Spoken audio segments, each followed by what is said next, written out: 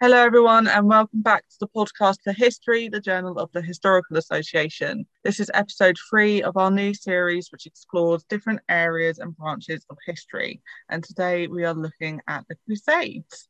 I'm joined today by the fantastic Katie Mortimer of Royal Holloway, University of London, who is researching representations of Crusader Muslim diplomacy in Western medieval texts.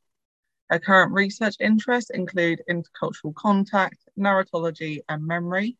She has recently published an article in Medieval People on networks of crusading, an introductory overview of digital resources for research into people, place, and space. And she has a chapter on crusading cannibalism for an edited collection of essays entitled Digesting Cannibalism, Revisiting Representations of Man-Eating Crusaders in Narrative Sources for the First Crusade, in Chronicle, Crusade and Latin East, Essays in Honour of Susan B. Edgington, which is out in June 2022.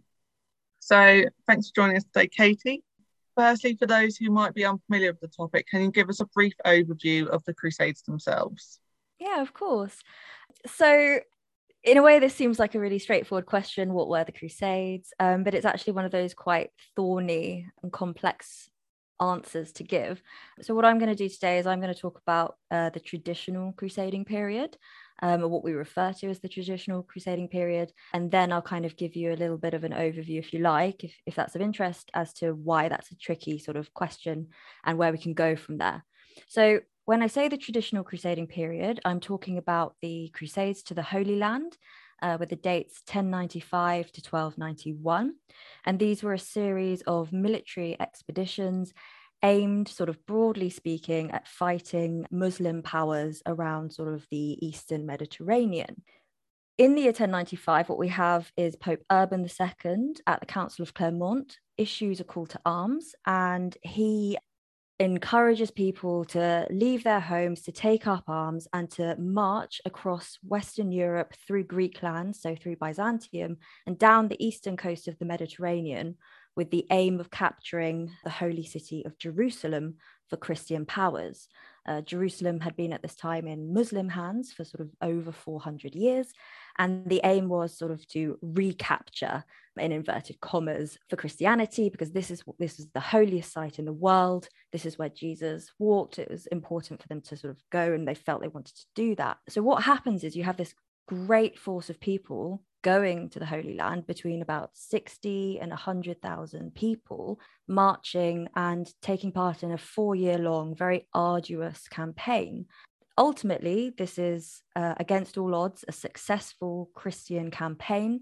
They take a number of strongholds in the Near East, such as the city of Antioch, the city of Edessa, and eventually in July 1099, they, after a 6-week-long siege, besiege and capture the holy city of Jerusalem, which very famously ends in a very bloody massacre, sort of lasting about, well, on average about 2 days or so, but some sources say even up to 3 days. After this happens, a number of crusaders return to the west, and a number of others remain in the Holy Land, and they establish a number of polities known as the Crusader States, or Frankish Outremer in the Middle Ages, which means the land beyond the sea.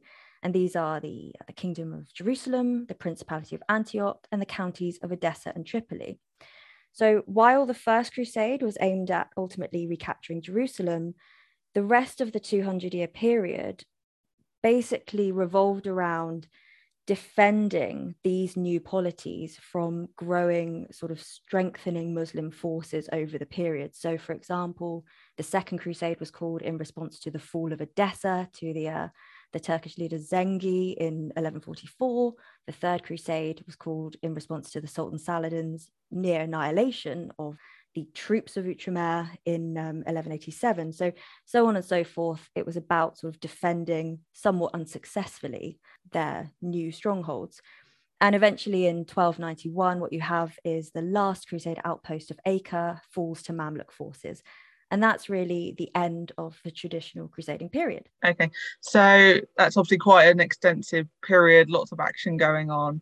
Is there kind of a problematization with this period, with these concepts and so on? Why is the Crusades kind of a difficult area sometimes to interrogate a bit further?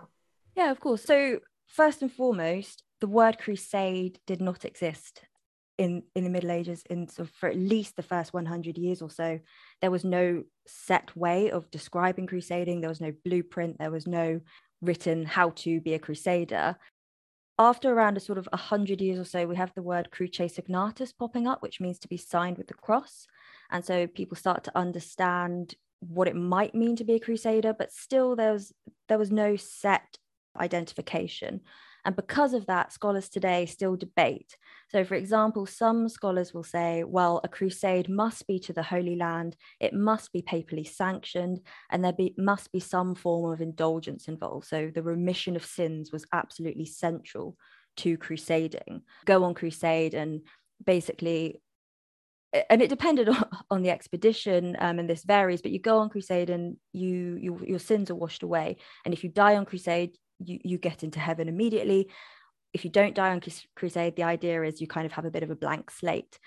Other people would say actually that doesn't necessarily need to be the case, and would class holy war in other arenas, not against Muslims, not in the Holy Land, as crusading. For example, listeners might be familiar with the Albigensian Crusade in southern France against the Cathars, who were heretics or perceived to be heretics.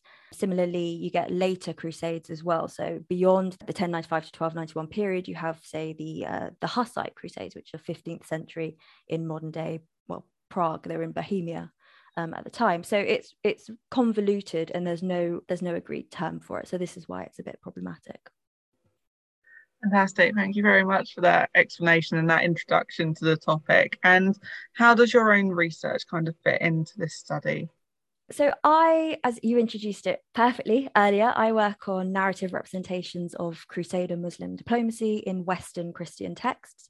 So I am interested in the reality of interfaith contact and interfaith negotiations in particular, but my research focuses very heavily on how people writing in the West chose to represent interfaith contact, specifically diplomacy.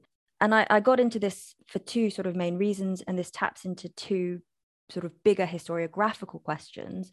So again, listeners who perhaps know a little bit about the Crusades, or maybe even don't, will probably be familiar with the so-called clash of civilizations paradigm, the so-called Islam and the West question. And ultimately, there's this idea in broader society, and sometimes in medieval studies as well, that we're dealing with Christianity and Islam, which are two diametrically opposed religions. And actually, the history of people of these faiths and cultures and sort of people around the world it does not back that up at all. So I'm interested in interrogating that sort of clash question.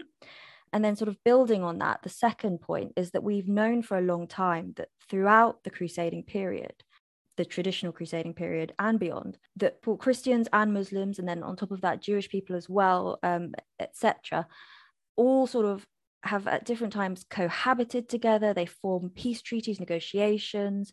And we've known that as soon as the first Crusaders stepped foot in the Holy Land, and perhaps even before, they sought to negotiate with the Muslims of the Near East. So it wasn't even that they were negotiated with, it seems that they reached out to these people. So, for example, the First Crusaders had an alliance for at least part of the First Crusade with the Fatimids of Egypt. This broke down for a number of reasons, but they appear to have been introduced to this idea of negotiating with the Egyptians by the Byzantine emperor. So we know that this was kind of an aim and an agenda. But modern historians have thought that even though we know this happened, actually this wasn't represented in the sources, and that medieval authors, predominantly monks, were uncomfortable with the idea that people would negotiate terms during holy war. And my thesis again interrogates that question, because I am not convinced by that. I think sometimes that's the case, and sometimes you'll see glossing over of the evidence. But ultimately, when you read the chronicles that come down to us as sort of longer form stories, so really thinking about theme and plot, you can include the theme or the plot device, if you like, of interfaith negotiations and weigh it up against other aims and agendas. And actually, I would suggest that it's not always that important, and people maybe ignored it or represented it in certain ways to bolster other themes that were more interesting to them. Fantastic, thank you. And obviously, you've got quite a wealth of material to pick from in some instances, so it must be quite interesting to have to pick and choose which ones you want to look at. I take a holistic approach really to the texts. So I look at the First Crusade sources. There are a lot of them as a group, and then I look at very specific texts as a whole. So one or two chronicles, because there are too many to do comprehensively. That would be impossible for me for a PhD at least. And obviously, in your kind of overview, you mentioned some key figures, which names would be known to quite a few people. Who are these people? Who are some of the key figures in the history of Crusades that people might want to find out more about, either from like a biographical view or just actually maybe we don't know about them yet and you think they're quite important to highlight? Okay, sure. That's a really interesting question. So I'm going to start with a little bit of a cop-out answer, and then I'll give you a proper answer. This is, in a way, it's hard to answer because we're talking about sort of 200 years of history that it's got so many sort of really important figures. So I mentioned the First Crusade. You might want to think about the church and the role of the church. So you could look at Pope Urban II, who's a fascinating character. You could look at the papal legate, someone called Adhemar of Lepuy. I mentioned interfaith negotiations with the Fatimids of Egypt. I'm currently looking at differences between the Crusade leaders who were all sort of fighting with each other and were key figures and important figures. I say fighting, sort of politically fighting with one another. So you've got Bohemond of Taranto and you've got Raymond of Saint-Gilles, who are fascinating, that people might want to go and look into. My advice for anyone interested in looking at key figures would be to read general histories of the Crusades first and to see who pops up and to see really what they're interested in. I'm often asked, why am I interested in sort of these, in inverted commas, sort of great men of history? And I really like high politics and drama. So that for me is fascinating. But other people might want to learn more about, say, the Queens of Jerusalem or whatever it is. And then if they go away and they read the general histories, then they'll find people to look into. I think we'll move on to some of those figures a little bit later because kind of obviously you've just mentioned general history. So what are kind of some of the current themes or trends in Crusade studies right now that people are looking at and focusing on? That's a big question. The history of the Crusades is a long history. We're talking from the time of the First Crusade onwards, and sort of traditionally interests have been very high politics, high religious questions. So questioning the extent to which they were morally good or morally bad. But from the middle of the 20th century onwards, people have taken a greater interest in social history of the Crusades. And I think a lot of the modern trends and interests in Crusade studies sort of really stem from that. So over the past sort of 30 or so years, there's been an absolute explosion in research into Crusade studies. So for example, memory is key to understanding the Crusades. And this is research into the memory of the Crusades in the Middle Ages themselves, but also in the modern era as well. So you have a lot of research into how people have understood, commemorated, used and abused really the memory of the Crusades, sort of anything from statues to extremist views, things like that. But beyond that, there's been a wealth of research into really exciting topics such as women and gender, into interfaith contact, as I said, diplomacy, but also sort of shared sacred space. And also there's a lot of work going on at the moment, which continues to be very exciting on narratives, as I said, not just me, little plug there, but on narratives more broadly, and also on texts and codices, so manuscripts, and how these stories are told and retold, not only as words, but also sort of in their physical space. Fantastic, thank you. And how does that link in with some of the kind of big developments as well, perhaps over the last 10 years, in terms of, are they quite interlinked? Do you think the current themes and trends are the biggest developments, or have there been other changes? This is a really interesting question. I was talking about the sort of the development of the field with a colleague recently, and we agreed that really actually probably memory studies is the biggest development. And the reason for that is because many of these topics that I just discussed actually intersect with memory in a really interesting way.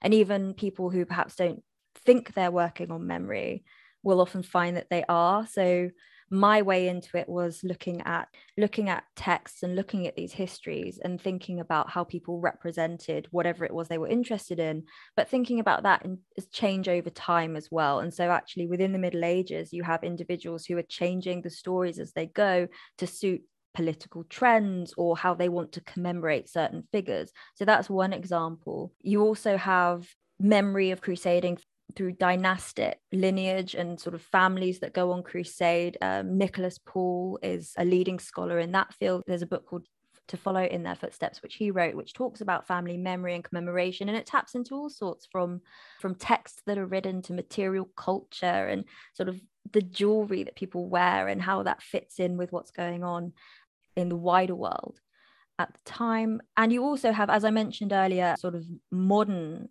sort of medievalism and the Crusades.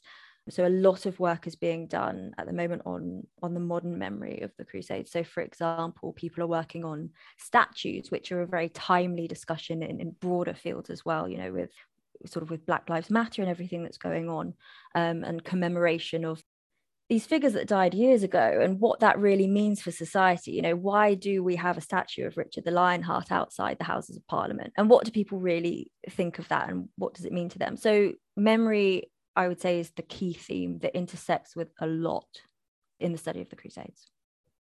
Absolutely. And it's, you know, memory is something that applies to all of our works and fields. I don't think we can really look at the construction of texts or, like you say, statues or anything else without it. So that's really interesting. Now, Crusades, as with other kind of like areas of military history, has often been seen as kind of the history of and written by men. Obviously, a lot of the figures that we know are going to be male military leaders, kings, the popes, and so on.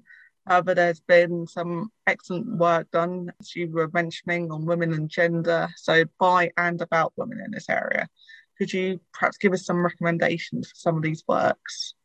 Yeah, of course. Yeah, I mean, medieval studies probably very broadly as well, but Crusades, as you say, as a field of ultimately military history originally, has suffered for being considered a sort of a male dominated area of interest. And one of the reasons for that, I would say, is because of the nature of a lot of the sources that we have had handed down to us. So when we're reading, I've talked about chronicles. When I say chronicles, what I mean really are long form histories that narrate the events that are taking place.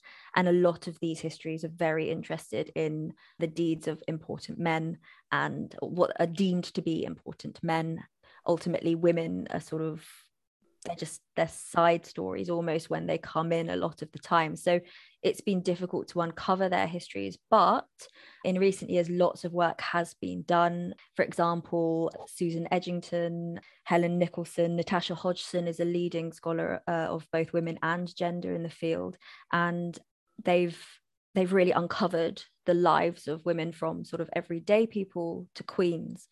I mentioned Natasha, and she has very helpfully sort of given us a framework, if you like, for how we might think about women in the Crusades and examining them. So she's explained that we can look at women who went on crusade or women who stayed back home in Europe and how they engaged with crusading there, women who lived in the Crusader states once they were established. And she also mentions women who were affected by the Crusades as well. So these are really interesting ways to think about the history of women within this context. Definitely. I mean, as you know, I'm a historian of queenship and gender and women more broadly. So it's so interesting to see how those topics fields develop across different fields. And I think the Queens of Jerusalem tend to be quite a big draw in terms of interest. If you've got an interest in women and queenship, then Jerusalem is an interesting case point. Are there any works there that might be worth people looking into if they want to find out about a particular queen, for example, Sybil or Melisande or anyone? Yeah, there was a wonderful biography of Queen Sybil, who you mentioned just now, sort of a late 12th century queen of Jerusalem, that recently came out, written by Helen Nicholson. But I'm keen to sort of push beyond queens. I'm sorry, I mean, I know I'm talking to you, Gabby, and it's heretical, I'm sure.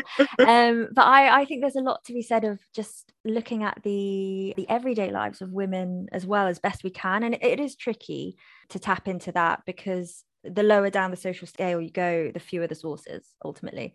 But so, for example, we talked about, I'm going to go and talk about queens now. Actually, we talked about women who go on crusades. So I'm not recommending a source necessarily for this, but you could look into Eleanor of Aquitaine, for example, who you're obviously very interested in, or Berengaria of Navarre, who famously both were there on crusades, Eleanor on the second and the third, Berengaria on the third. So you could look into women in that way. Someone who pops up time and again and is often referred to as someone called Margaret of Beverley, or Margaret of Jerusalem, who was a pilgrim ultimately, who ended up in Jerusalem, well, depending on how you want to remember this, at the wrong time or the right time, when Saladin besieges the holy city. And she's, if the right time if you're interested in finding the histories of women, the wrong time if you're her. And she's involved in trying to defend the holy city of Jerusalem. And there are some interesting anecdotes there as well. You can find out about a lot of these women in Natasha's book, which is Women and the Crusades in Medieval History Writing, I believe. And she talks extensively about different categories, so wives, daughters, and things like that. So that recently came out in paperback. So my main piece of advice for reading about women in the Crusades would be to start with Natasha and then go from there. Fantastic, thank you. I mean, I've got it, and it is a fantastic book. And you are right, we do need to look at women lower down the scale and kind of pick through the evidence a bit more, because, as you know, as you've said, as Natasha points out in her book, they are there. It's just that little bit more of digging that we have to do to find them sometimes. What kind of topics within Crusades do you think you'd like to see researched next? What kind of areas do you think need a bit more exploration, or would you like to see some work come to fruition on?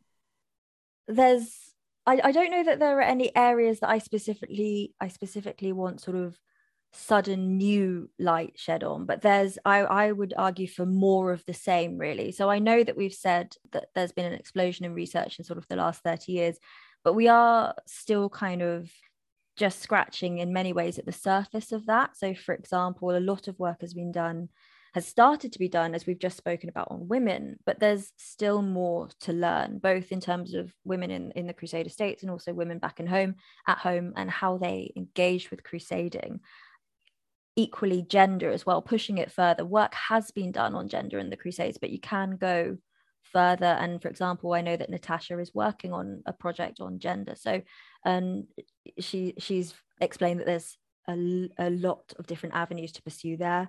For me, one of the key, most exciting areas comes from interdisciplinary research with colleagues from other areas as well. So I think we can all probably agree that the COVID-19 pandemic was horrific for everyone for a number of different reasons.